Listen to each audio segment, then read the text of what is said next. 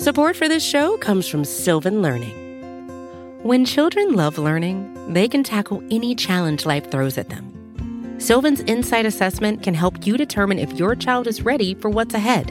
It can also identify gaps in learning and point out areas that could be of concern for your child so they can tackle what's to come.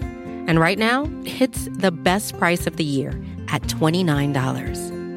Go to sylvan29.com to learn more and get your child's assessment for only $29. That's SYLVAN 29.com.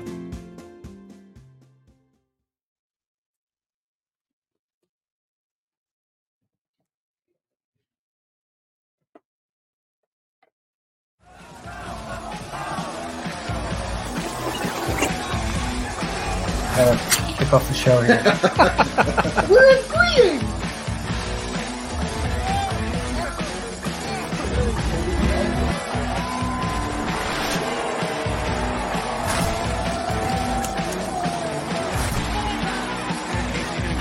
So cleaned up.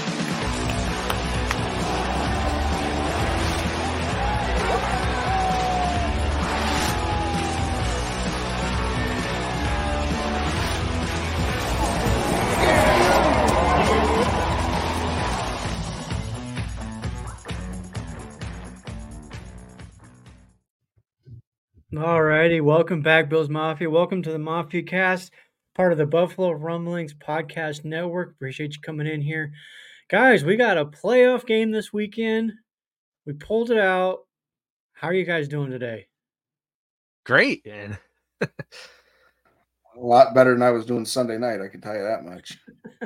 I'm pretty sure I'm wearing like wear marks in my carpet in my living room from pacing around so much during the football games. And I texted you guys this too. I'm way too young to have these kind of heart problems and blood pressure issues. I think I hit my head on a couple things. I didn't think No. I don't know if my heart can keep taking this kind of thing. But Richard, yeah, happy Victory Thursday. Since we are live on a Thursday, we got some stuff to talk about. First, we want to kind of get into a little, just get away from the games and talk.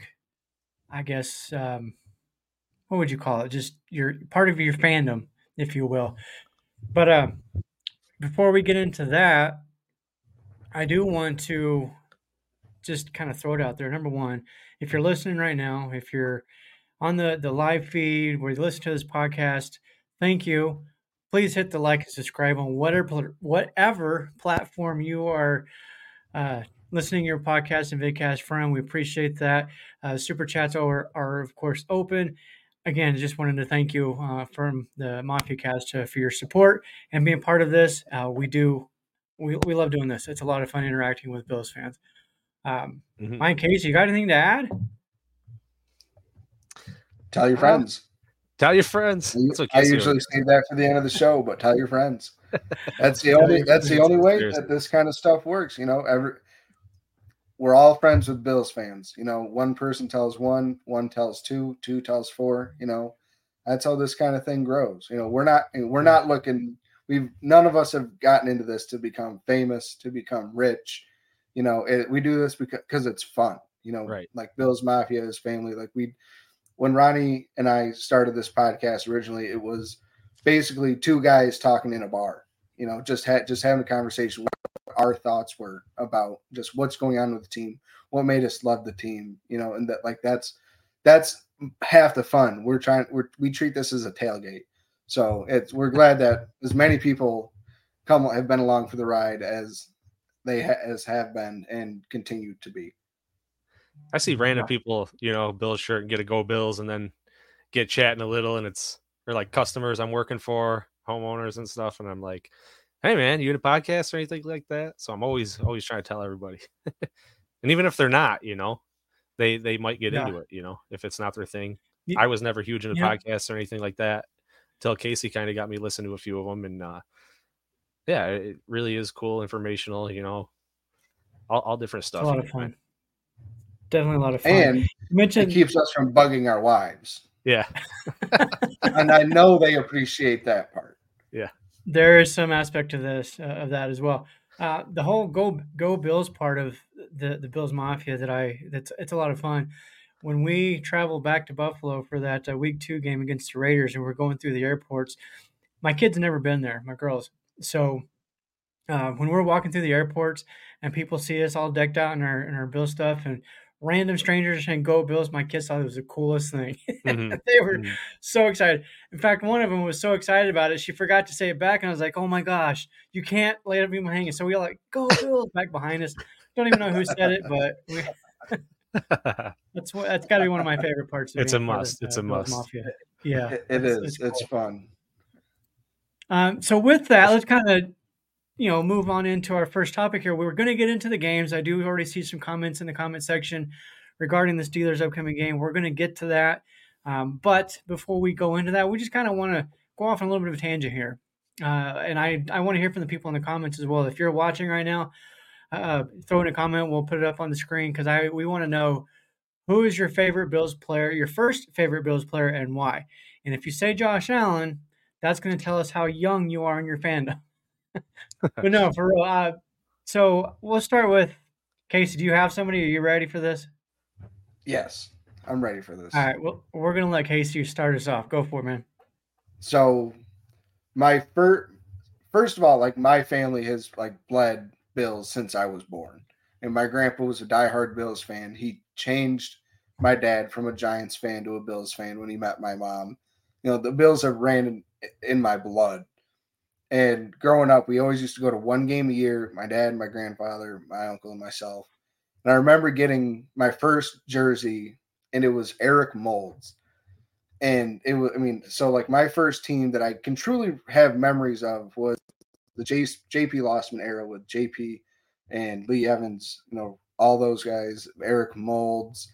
It was so much fun because I didn't understand how bad we were, but I could see just how good individual players were, how great Eric Moulds was, how good Lee Evans was, and Lee, you always saw the Tom Brady posters as a kid, the Ben Roethlisberger posters, all those guys, and it sucked living in central New York and seeing teams that aren't from my state, even being put on posters in my schools. And Lee Evans was put on a Got Milk poster in my school. It was just the coolest thing to me because I was like, finally, it made me, it was like somebody else sees the greatness that I see, even at the young age that I was at. I knew how good he was. And so ever since that poster, I was like, all right, he's it. He was my guy.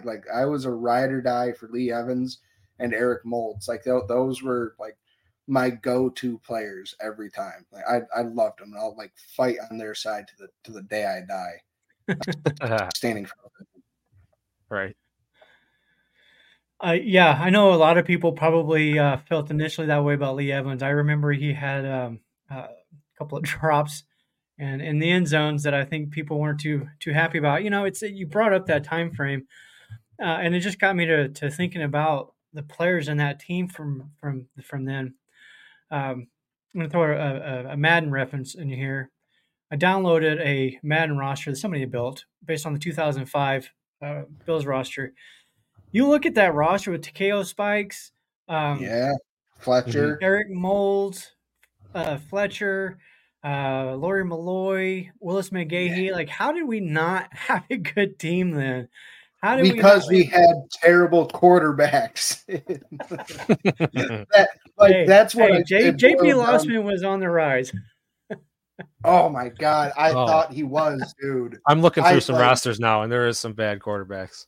I really thought JP Lossman was it, but I'm pleading the fifth of the age, in just ignorance of the age and truly not knowing good football, I guess.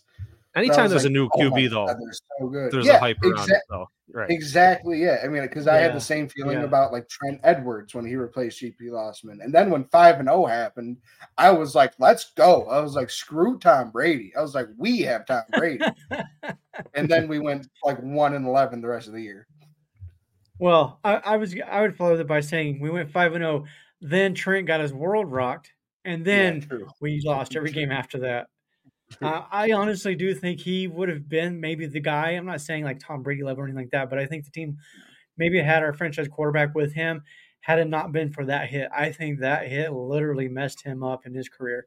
No way to prove that, obviously, but we got a couple of people in here. So Richard Rush, well, I'm one comment so far. Richard Rush, favorite player, Thurman Thomas, awesome in college and the pros. Yeah, I remember watching Thurman Thomas at Oklahoma State. And trivia question: who was Thurman Thomas's backup? Barry Sanders. There you go.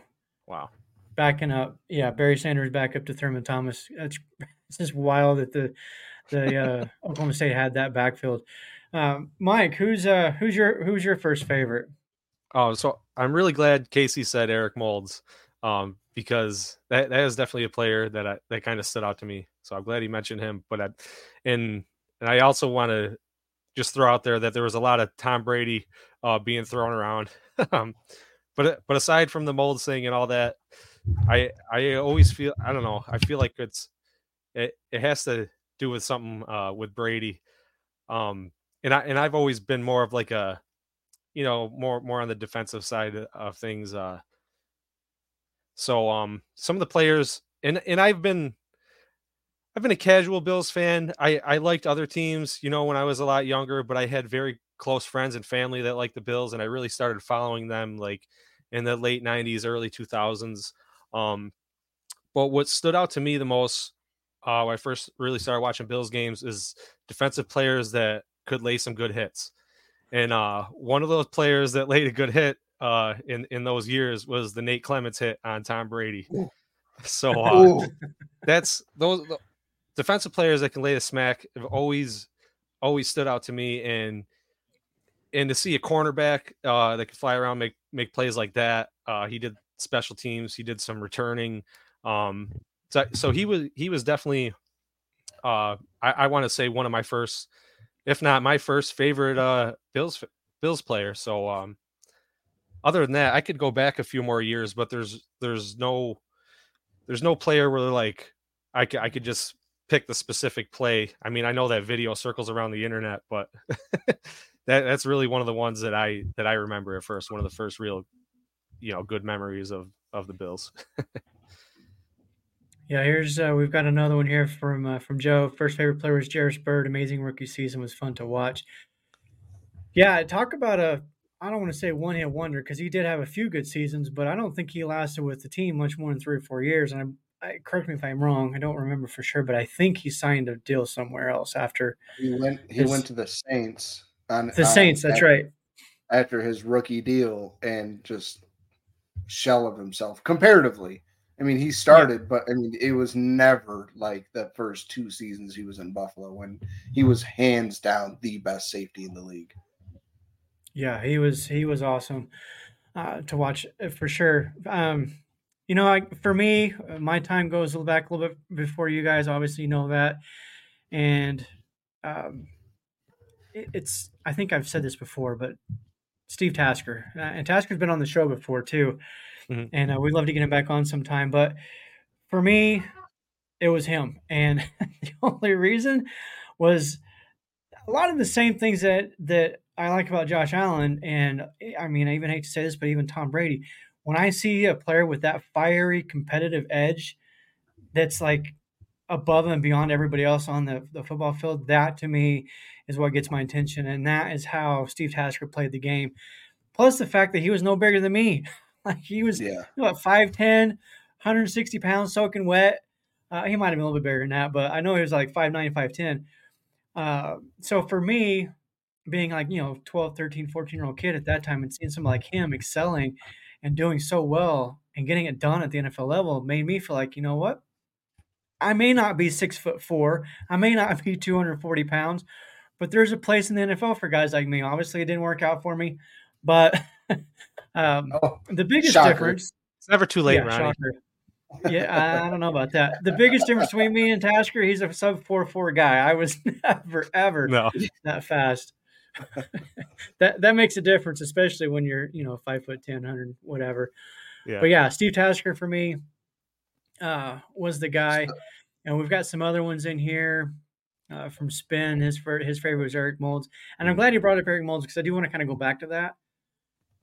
We've talked about best receivers in the NFL or on the Bills team before. And I have made this point a few times that to me, it's Eric Moulds. I know we've had some great receivers over the time. There's Elbert Dominion going back to the 60s and early 70s. Obviously, Andre Reed, James Lofton. But Eric Moulds, Diggs, current teams. Moulds did so much more with, absolutely, like you just said it, the quarterback play that we had for 20 years, almost 20 years, was atrocious. For him to do the things that he did and put up the numbers that he did, and defenses knowing that he was going to be the guy and he still got it done, to me, he's hands down the best receiver to play in Buffalo. Mm-hmm. So here's something that I want to show you guys and everybody. This is how far back my fandom goes. I'll get it up to the screen. Nice. There's McGahee, Evans. I like seeing McGahee in there too because as you were talking about like the bad quarterbacks, like I feel like that's why, we used to be a really more of a run-based team. I mean, we're coming around to that a little bit more now, but running backs like that, I think stood out too. In years past. Oh yeah. Yeah, you look at the history during the drought. We had McGahee, Travis Henry was really good. Obviously, Marshawn Lynch was in there. Fred Jackson was in there. We had C.J. Spiller have a couple of good seasons. That's one area that Buffalo's always been pretty good at was the running backs, even going back to Thurman Thomas, and before that, O.J. Simpson, and before that, Cookie Gilchrist. I mean, there's a long, long line of really, really good running backs, not only in Bills history, but in the league, period. And, we're near to James Cook. Maybe he can get on that list as well. We'll see. Yeah, imagine Eric Moulds with Josh Allen. Yeah. It would be over. Like, It'd be don't get me wrong. I love Stephon Diggs. He's one of those guys like we were just talking about with that fiery competitive edge. But like he just doesn't have the size like Eric Moulds had. So in traffic, yes, Diggs is always going to get in there. He's always going to get dirty. He's always going to go for the catch. But we just don't have a guy like Moulds anymore. And I think if they could find somebody like that, like a DK Metcalf, for example, that's the one thing in this passing game. And maybe, who knows, maybe Justin Shorter can be that guy. We'll have to wait till next year, but that's a whole nother conversation. Mm-hmm. Yeah. Okay, Roy, we'll have to throw this up. Come on, guys. You know Robert Foster was our best ever wide receiver. Oh, man. For a hot minute, it looked like he was going to be.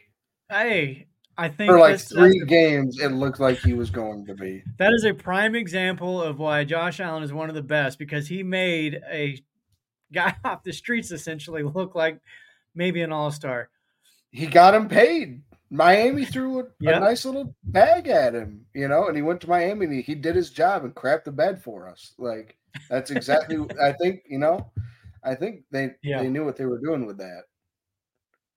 Yeah, Joe Cribbs was another running back that I didn't mention a while ago. Yeah, one of these days we should do, maybe probably this offseason, maybe we'll do a top running backs in Bills history, do like a top 10 or something like that, because there's a lot of history there for those guys.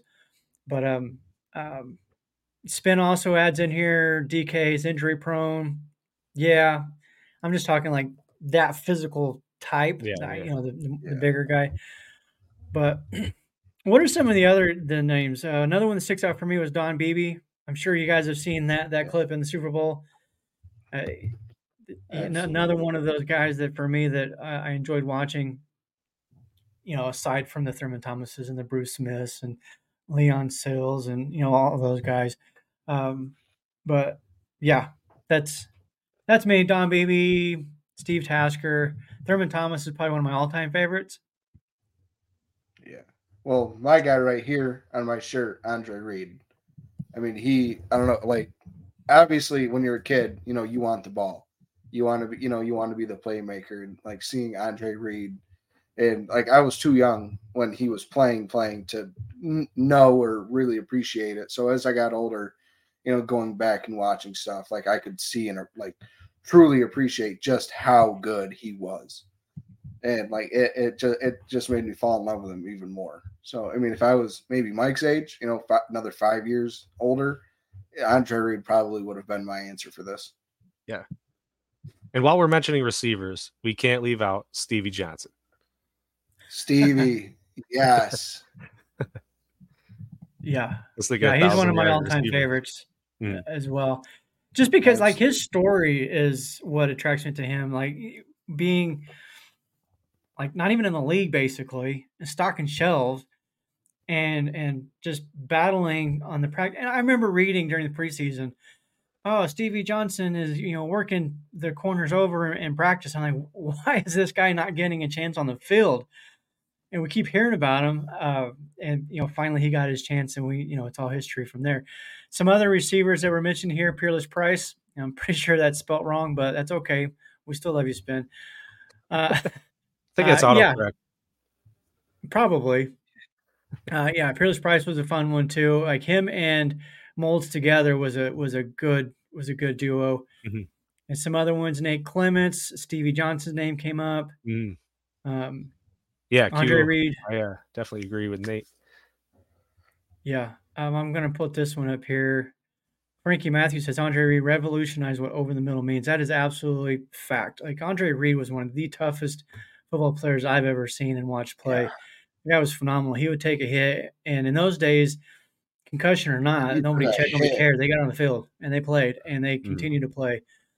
So you think that dude ever got a concussion with that big old head? No way. There's way too much cushioning. Just want to shout out Corey here watching. Go Bills, brother. He's a huge Bills fan. So glad to see him in here. Yeah, I'm not sure what Spence comment is there, but I'm not going to repeat some of it.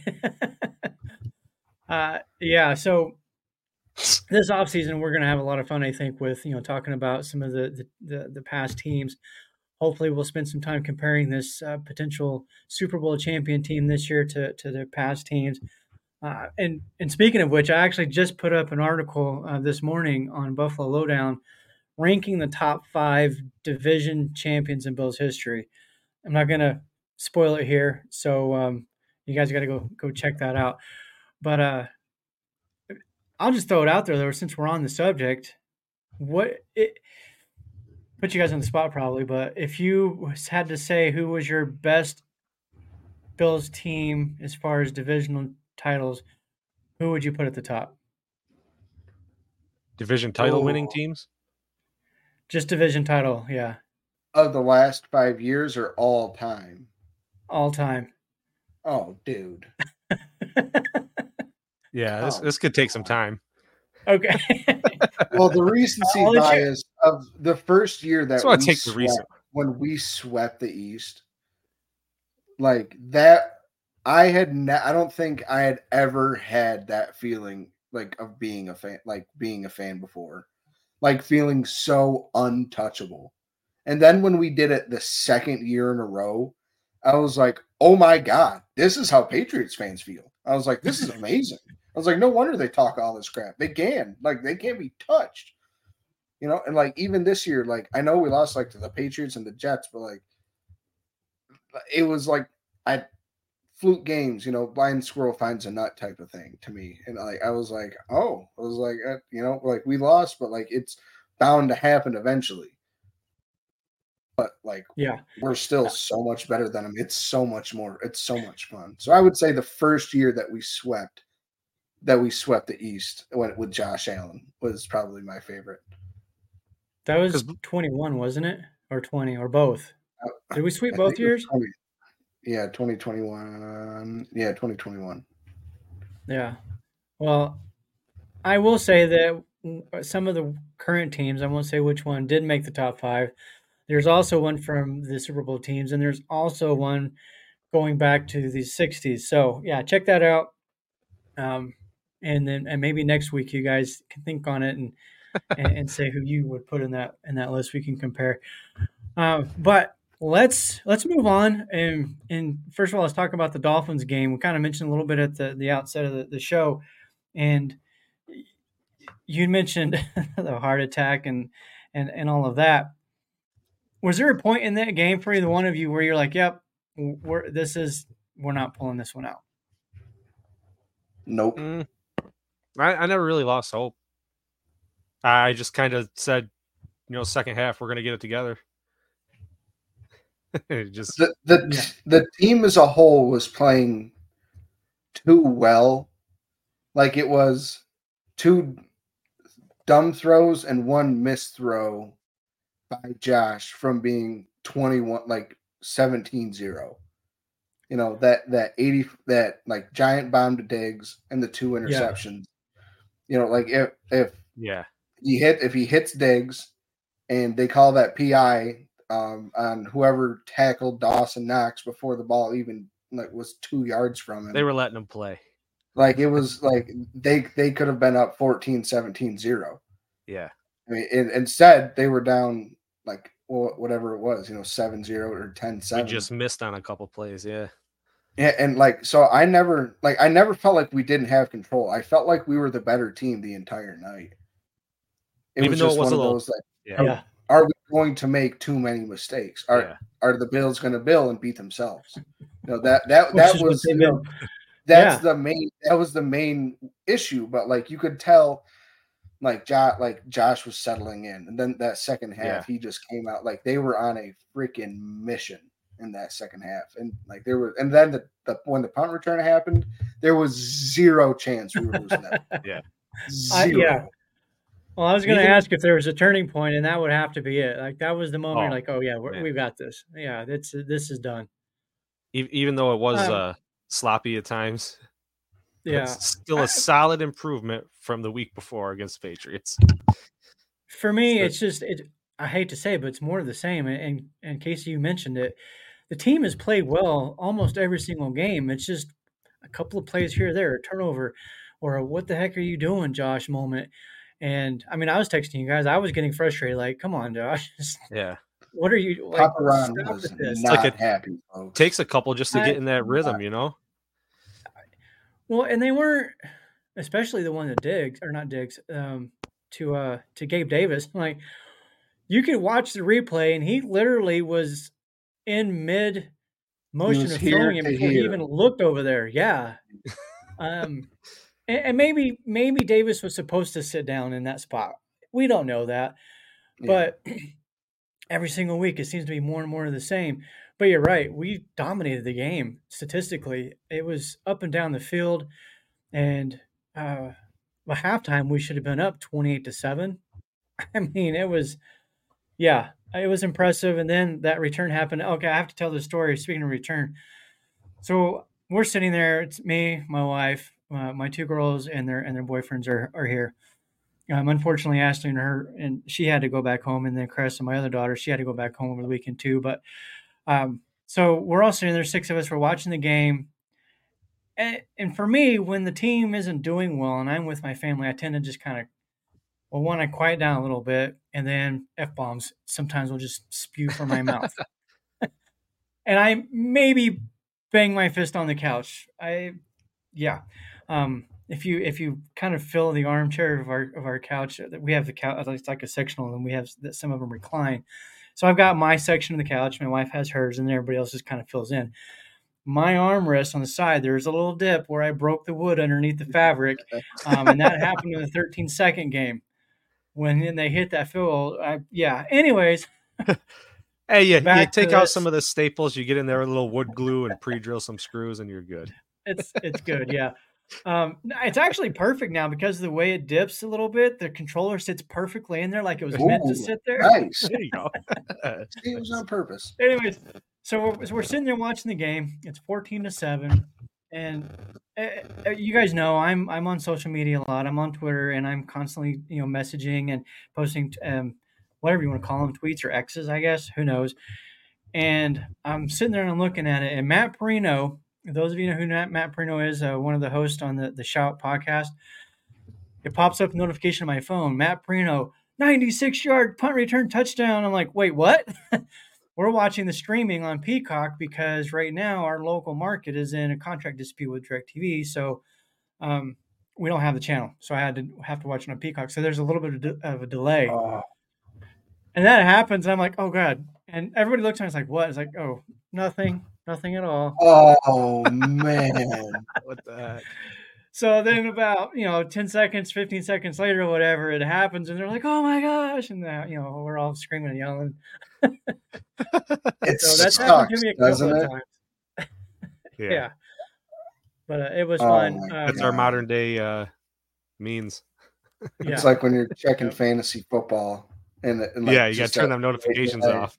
Yeah, you check fantasy football, all of a sudden you got an extra point. You're like, oh, I I wonder see. where that comes from. You look Or I up see. and James Cook rushes for 10 yards. You're like, Yeah. damn it.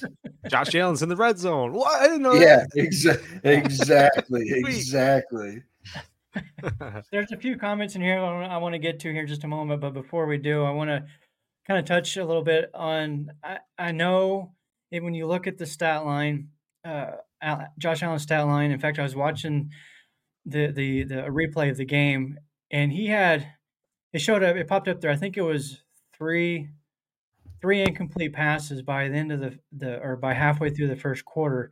He only had 8 for the whole game, so the rest of the way for 3.5 quarters, he only had 5 incomplete passes. But I've brought this up, and I've had some pushback from some people. To me, that game was won by the defense.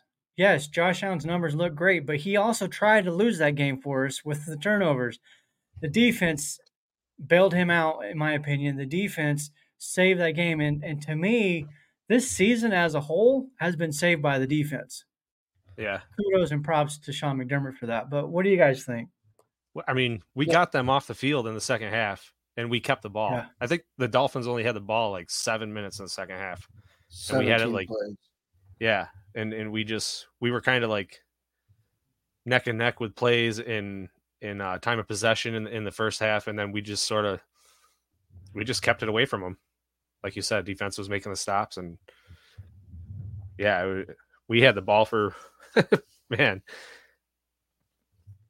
23 minutes of the second half there. Yeah. So yeah, the game should have been way out of hand in the first half. But yeah, that's just my opinion on it. Was that the defense kind of saved the day again? Casey, you have anything else you wanted to comment on it?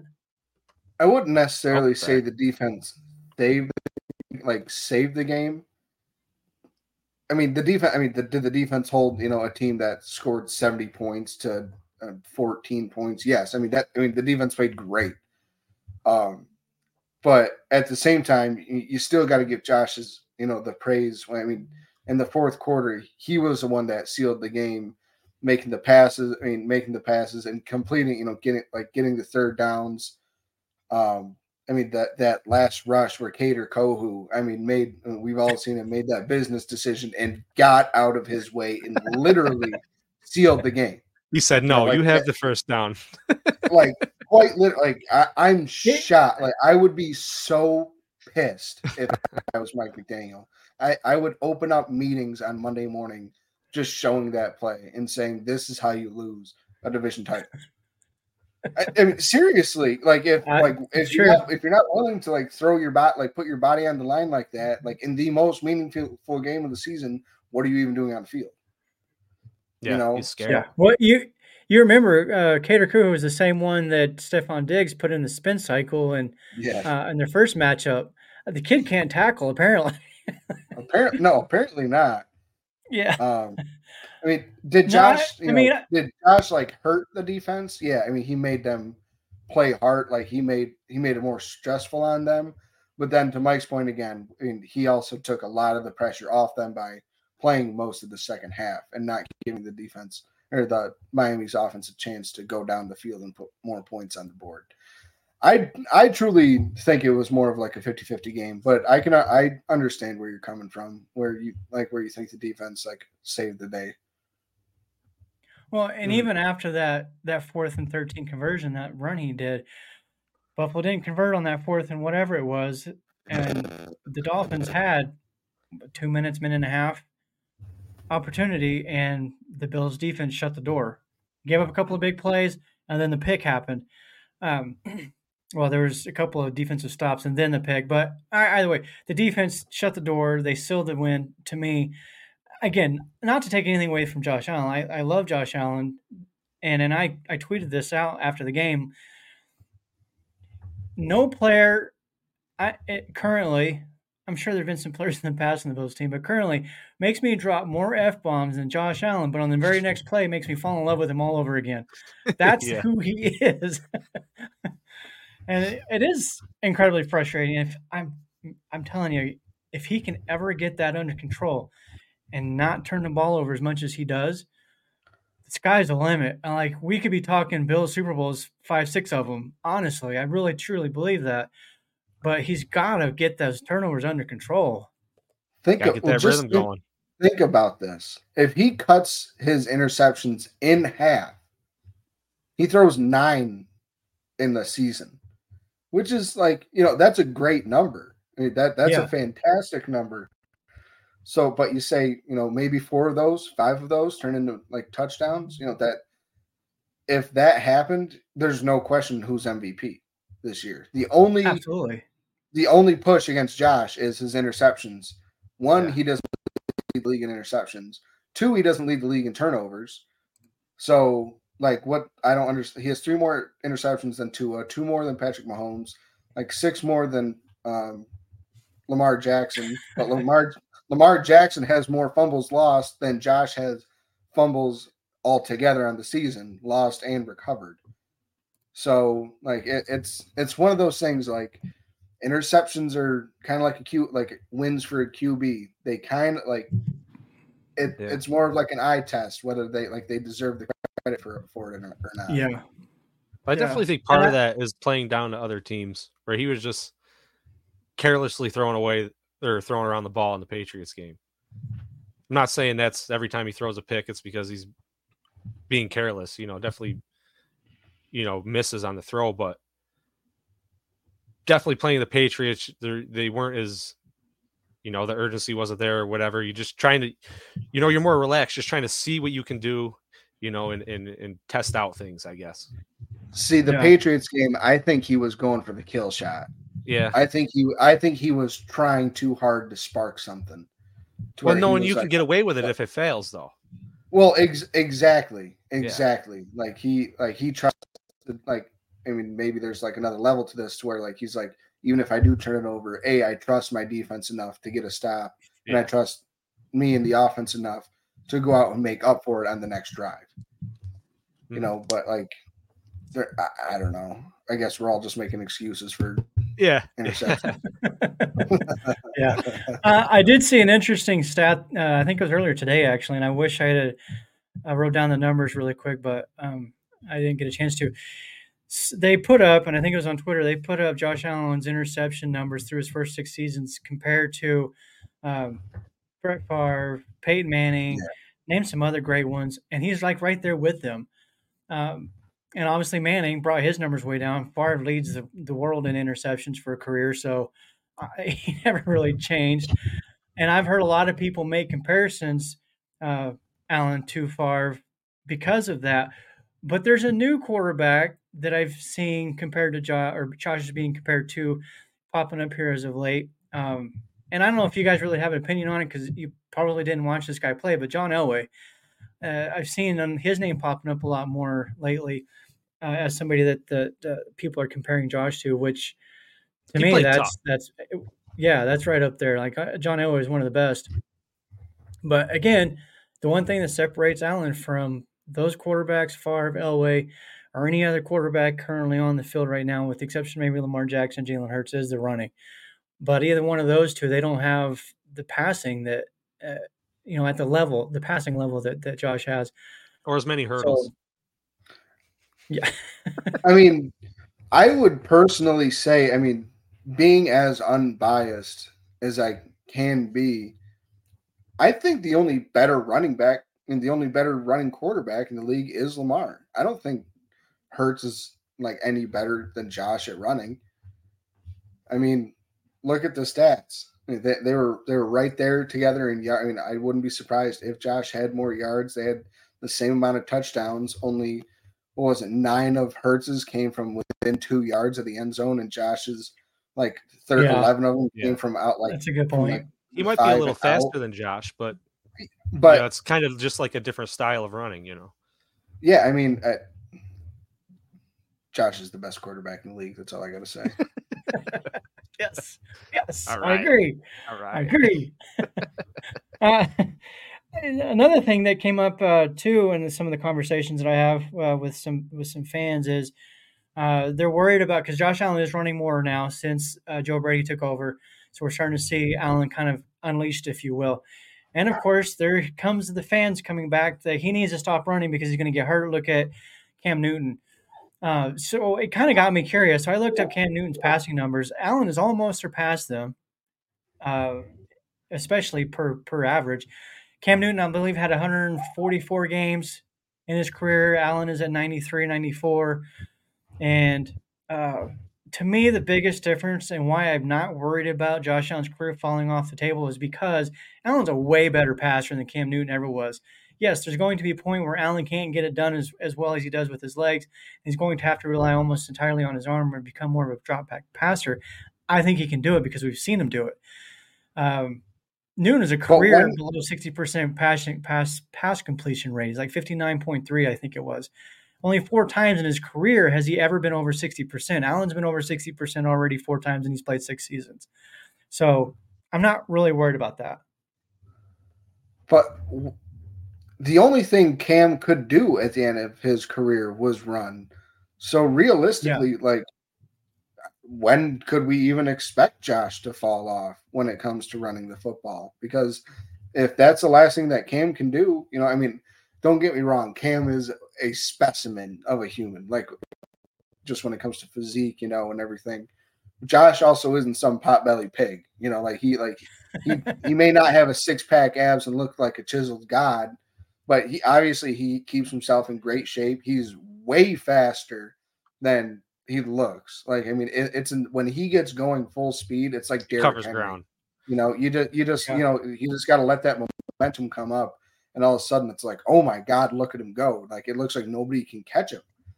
So if he can just maintain, a certain physique to where he can still move, I don't see his legs giving up on him like too much. That's a fair point. I want to address here, Roy. I'll put it back up here again. If Allen is running 10 plus times in a game, then to me the rest of the offense isn't doing their job. To me, that depends on how those are being done. Are those called runs?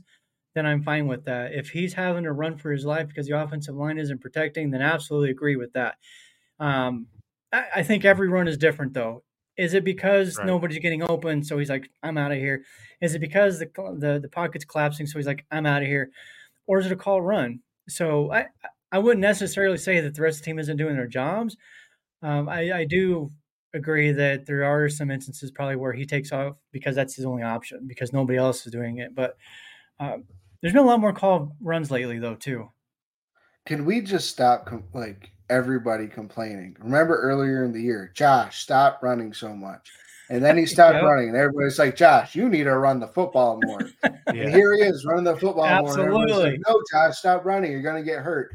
Oh, my God. Everybody shut up and let Joe Brady do his goddamn job. Yeah. Josh is going to be fine. He's not a child. He's a 6'5", 245-pound wildebeest that will destroy anybody that says he can't run. He's a buffalo. So just let him freaking run the football. I worry about the defensive backs getting hurt. Exactly. Even linebackers. All right, Mike, you got to clip this little piece out. That's going up on social media later. That's a good piece there. Yeah. I'm with you, though. You're right. Like the fan base complains one way or the other. Either direction you go, it doesn't matter.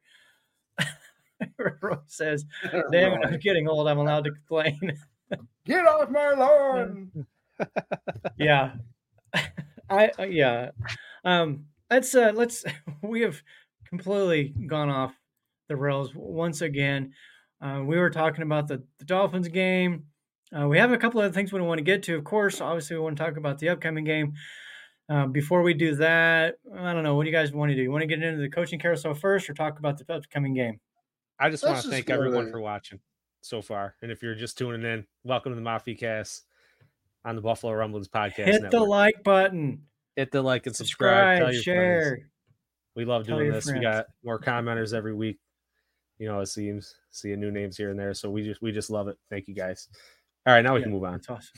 All right, moving forward. Let's go ahead and jump into the coaching carousel. Yeah, I Where do you didn't do this begin? on purpose. But I realized as this show was starting and I was going through the banners, I am wearing the gray hoodie in honor of Bill Belichick. Oh my God, Obviously, it's Bill's, but hey, you know, the hoodie. That's funny. That's funny. the hoodie. The I guess hoodie we is got no to start longer in there, New right? England. Yeah, I I mean, definitely think you got to start there. So it's do official, you? or like it's just It's official. I watched right. I Yeah. watched the press conference, Yeah, and Yep. it was mutual. right. So, but you guys remember a couple years ago when Brady left? I mean, Belichick went in and he and Kraft had a meeting, and Belichick came out and said, "We have a plan as to when I'm going to leave," and nobody knew whether that meant, you know, a time period, like a certain time period, like he's all right, he's done after 2020, like in the beginning of 2023 or 2024, or if it was when he gets, you know, the wins record, or if this happens or that happens. Nobody knew the answer. And we obviously never will, whether it's okay, you have to have 3 losing seasons in a row and then we're going to get rid of you. You know, maybe that truly is it, but like we'll never know. So, Yeah. but once I saw, I had to say, once Nick Saban retired on Wednesday, I just had a feeling that something was coming with Belichick. Yeah. I don't know why, but I was like, it just seems too. It'd be weird if I don't know. It just seemed right that the two of them would go out at like the same time. They have some stat lines that are similar too, right? They're both like, are they 6 and 9 in championships or something like that? I feel like there's some weird stat like that. That like are lined up. Well, so yeah, that is kind of funny. Yeah. 4th most losses in history. Yeah, that's what happens when you coach one team for 24 years and then 3 other teams for an additional 15. You're in the league for 40 years. You're going to accumulate some losses. He's also number 2 in wins. So, okay, you brought that up. Good segue. Is he the greatest coach of all time in your mind, or no? Brady was the greatest quarterback. Brady was the greatest quarterback, but those teams aren't as good with any other coach. They just clicked. I don't think so. Everything aligned right, and they just clicked. There's a reason why a team never went 16-0 and then, you know, 19-1, whatever it was, because that's how hard it is. Bill brought his team the closest it's ever come. I mean, he put Tom Brady into positions where all you have to do throw the 5-yard check down. You know, he taught Brady and etched it into him. Just take what the defense gives you. You don't always have to take the kill shot. Belichick goes on, gets Randy Moss, and is like, go have fun. You know, go do what you want to do. Basically just go run the world. And you saw what that defense was able to do with an offense like that. I mean, we give Belichick a whole bunch of crap as the GM for the teams that he's put together now. But look what he drafted back then. He drafted Gronk. He drafted Aaron Hernandez. You know, look at all the defensive all pros that he drafted. Mike Vrabel, who I think is probably going to be the next head coach. And for the Patriots, I mean, he's another one. He got inducted into the Patriots Hall of Fame. But I think he's my GOAT of coaches, I would say. So, first of all, reading from the commentary, Bob O'Brien is not a fan of Bill Belichick, and I actually lean a little more towards what how Bob feels. However, I will throw in, I think Belichick's one of the greatest defensive minds, and to quote somebody, and I wish I could remember to give credit where I saw it, but somebody said Belichick was his defenses were obviously phenomenal, but he had a supercomputer on the offense that he didn't have to worry about. Yes, being Brady. exactly. He didn't have to go get the best receivers. We saw what happened when he did for a season or two. But, and even as you mentioned, the all-pros on the defensive side of the ball, I don't know that they would have been all-pros without Belichick. I think, to me, that's where his greatness, if you will, lies. But I also grew up during a time when I watched Bill Parcells take a Patriots team and a Jets team and almost get Super Bowls with him. He took a Giants team and won a couple of Super Bowls, and he didn't even have a Hall of Fame quarterback either time doing that. Phil Simms, Jeff Hostetler, neither one of those guys are Hall of Famers. You can even go back even further. Don Shula. He has the league's only perfect season. He did it with who? Can you guys name who the starting quarterback was the majority of that season? I wish I could. I did know it at one point. Earl Morrall. Anybody ever heard of him? Earl freaking Morrall. So no, not who I was thinking of. Yeah. I'll have to look that up.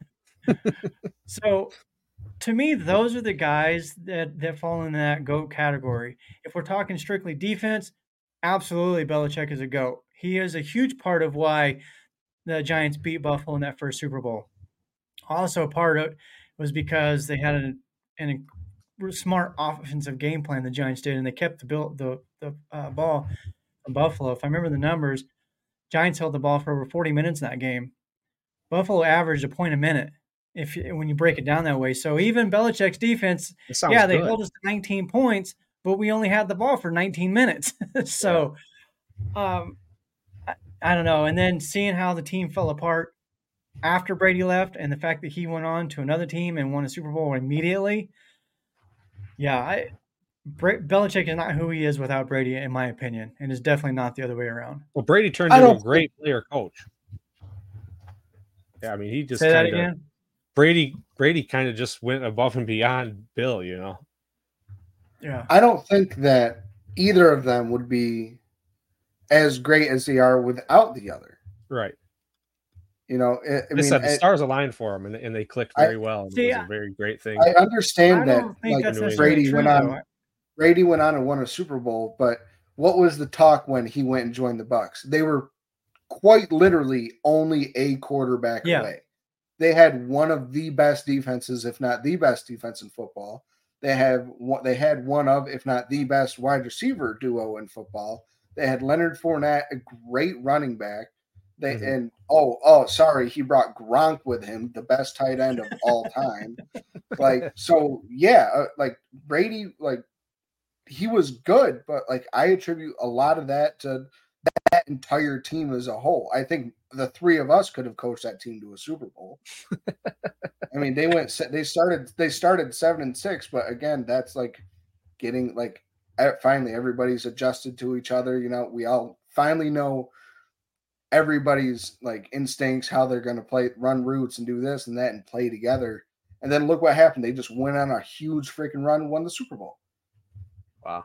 If they won 3 Super Bowls, there would be no denial.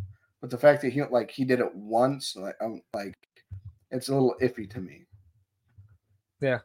Well, he did it once because he was 53 years old.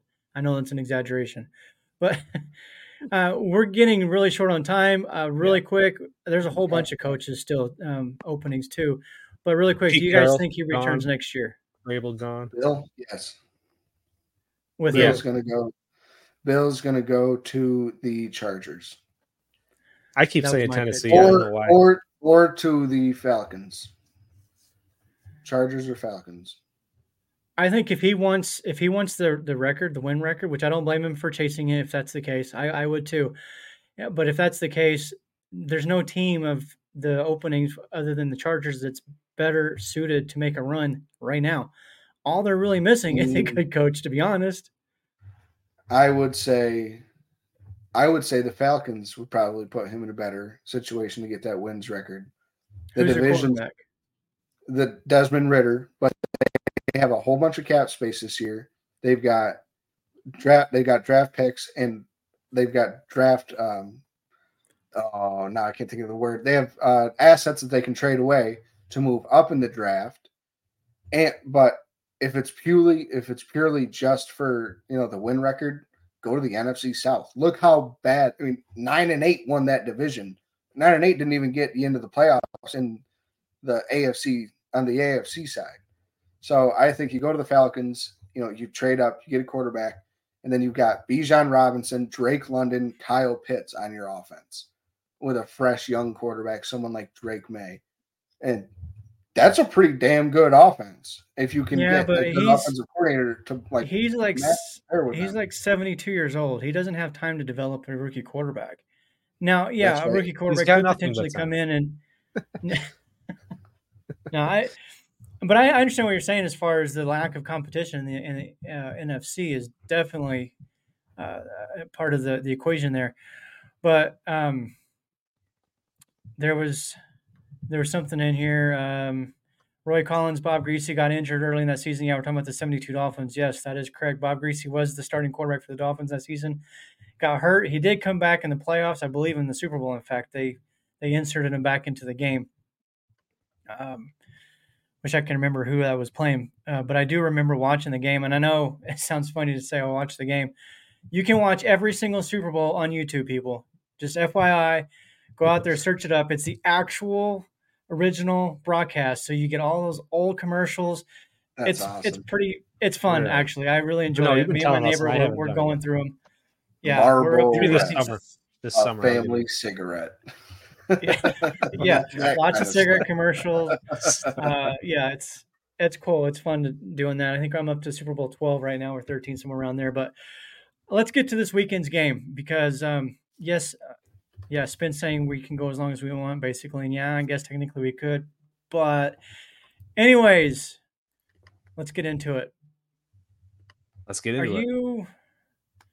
I know we talked about this earlier in the week because Casey was giving Mike props in our little texting group about the Bills going on the run.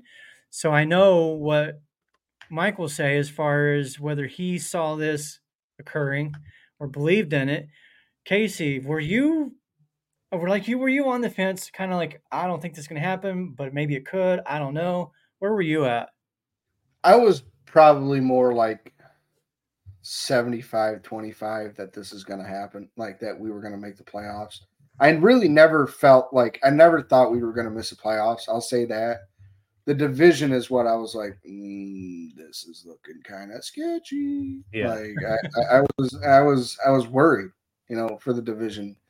But then, the Dolphins drop a game and we pick up a game, and Dolphins, don't look good, and we pick up another game, and all of a sudden I was like, we're going to win this division. I was like, we're going to do this. And Mike called it and live on one of our pods months ago. We can go 6-6 into the bye, and I even called a loss to the Eagles. I said I'll take a loss to the Eagles because I want to see them again and beat them the second time.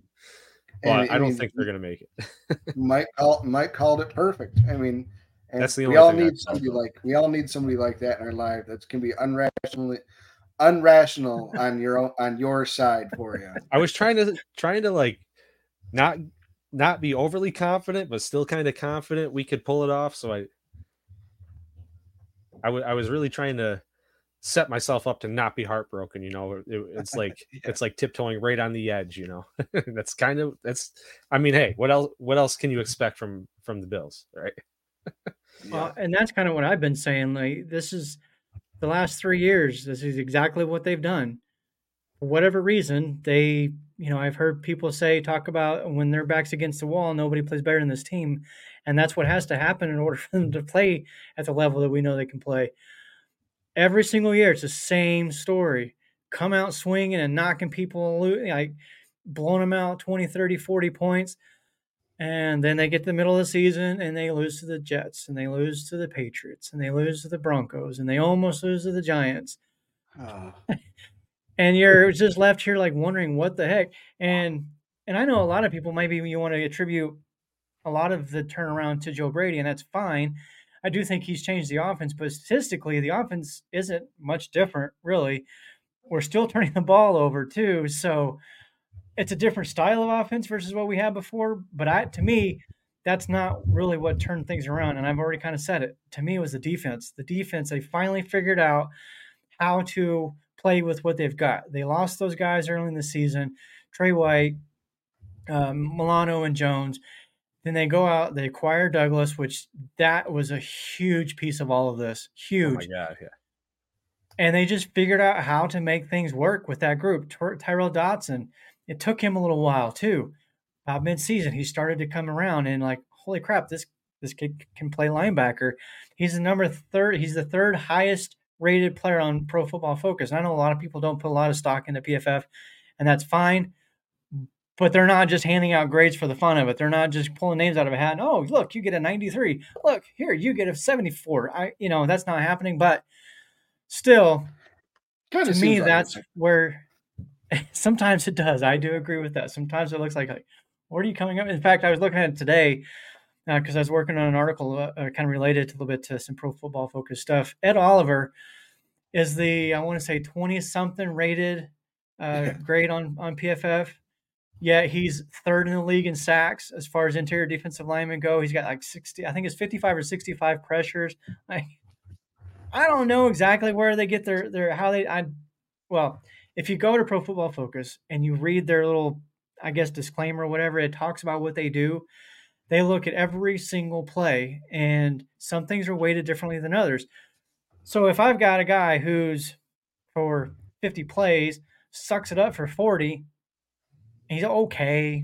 He's not a detriment, but he's all right. But then 10 plays, he's like making a big time play. Give me that all day. Give me that all day long. A game changer. If it's at the right time. Makes a game changing. Yeah, just the right time, which that's what we've seen from Ed Oliver. That's what we've seen from AJ Epinesa. Clutch. Clutch. That's a good way to put it. But I don't know. Once again, we've gone off the rails. Welcome to the Mafia Cast, people. If you're still with us, hit the like. Please hit the like button. Share. Casey, what are they supposed to do? Tell your friends. Other friends. Tell your friends. Really quick, score. We need some score predictions. We already had one up here from Bob. I put it up on the screen a while ago, but now I've lost it. Hope I can find it. It was 31-12. 31-12. All right, I'll go ahead and lead us off. I'll start this one, because I don't usually start it. So I'm going to say, obviously, I'm going Buffalo's winning this game. On paper, this should not be close. I do think the weather might change things up a little bit. Not necessarily in a negative way. I just think it'll slow the game down a little bit. So I'm going to say Buffalo wins this one in a snow fest, 23-10. All right. You ready, Case? Yeah. So I think I'm going to take the Steelers with the spread because the spread's 9.5, and just because of the weather, I'm going to go Buffalo 27-17. All right. And so Ron said we are better on paper. The only thing that I think they're better than us in is kicking field goal percentage and penalties or something like that. So, if we can keep that stuff at bay, I think the Bills are going to pull it out in the snow, and we're going to get a playoff victory 13-24. I'm saying Bills. 13-24. Like I'm just really quick add one more thing in here as far as kind of jumping ahead a little bit. I've seen some people talking about who they would rather face in the divisional round, KC or Cleveland. I believe those are the only two options. Ask you guys really quick. What do you think? Who would you rather face, Casey? Kansas City, just because I would love, because Mike and I, if we win, Mike and I are going next week. Period. Point blank. So he's giving me no choice. It would. I like it. My answer is very easy for this question. Mahomes be able to come up to Buffalo for the first time. Oh my God, it would be electric. Yes, indeed. Spence saying we could face the Texans, so that may be accurate as well. I'm with you, though. I want to see KC because I want Josh Allen to knock KC out of the playoffs once and for all. To me, I feel like that is the one thing that Chiefs fans hang their hat on, and rightfully so. Allen can't beat Mahomes in the playoffs. I want that to happen this year. And I don't want to play the Browns because I'm kind of rooting for them. It's my dad's team. It's the Flacco story. Yeah. It's a cool story. I'll give you that. It's a cool story. All right, we're going to get on out of here. Got to beat Casey. Once again, please hit the like, share, subscribe, whatever platform you listen to your podcast, your vidcast on. And we've been listening to the Mafia Cast. We are part of the Buffalo Rumblings Network. Whole bunch of great shows on that network. Go check them out. Again, you can find those guys anywhere on your podcast platforms. So for the Mafia Cast, we'll see you guys next week. Go Bills. Go Bills. Go Bills. Pink hair is coming. Tell your friends.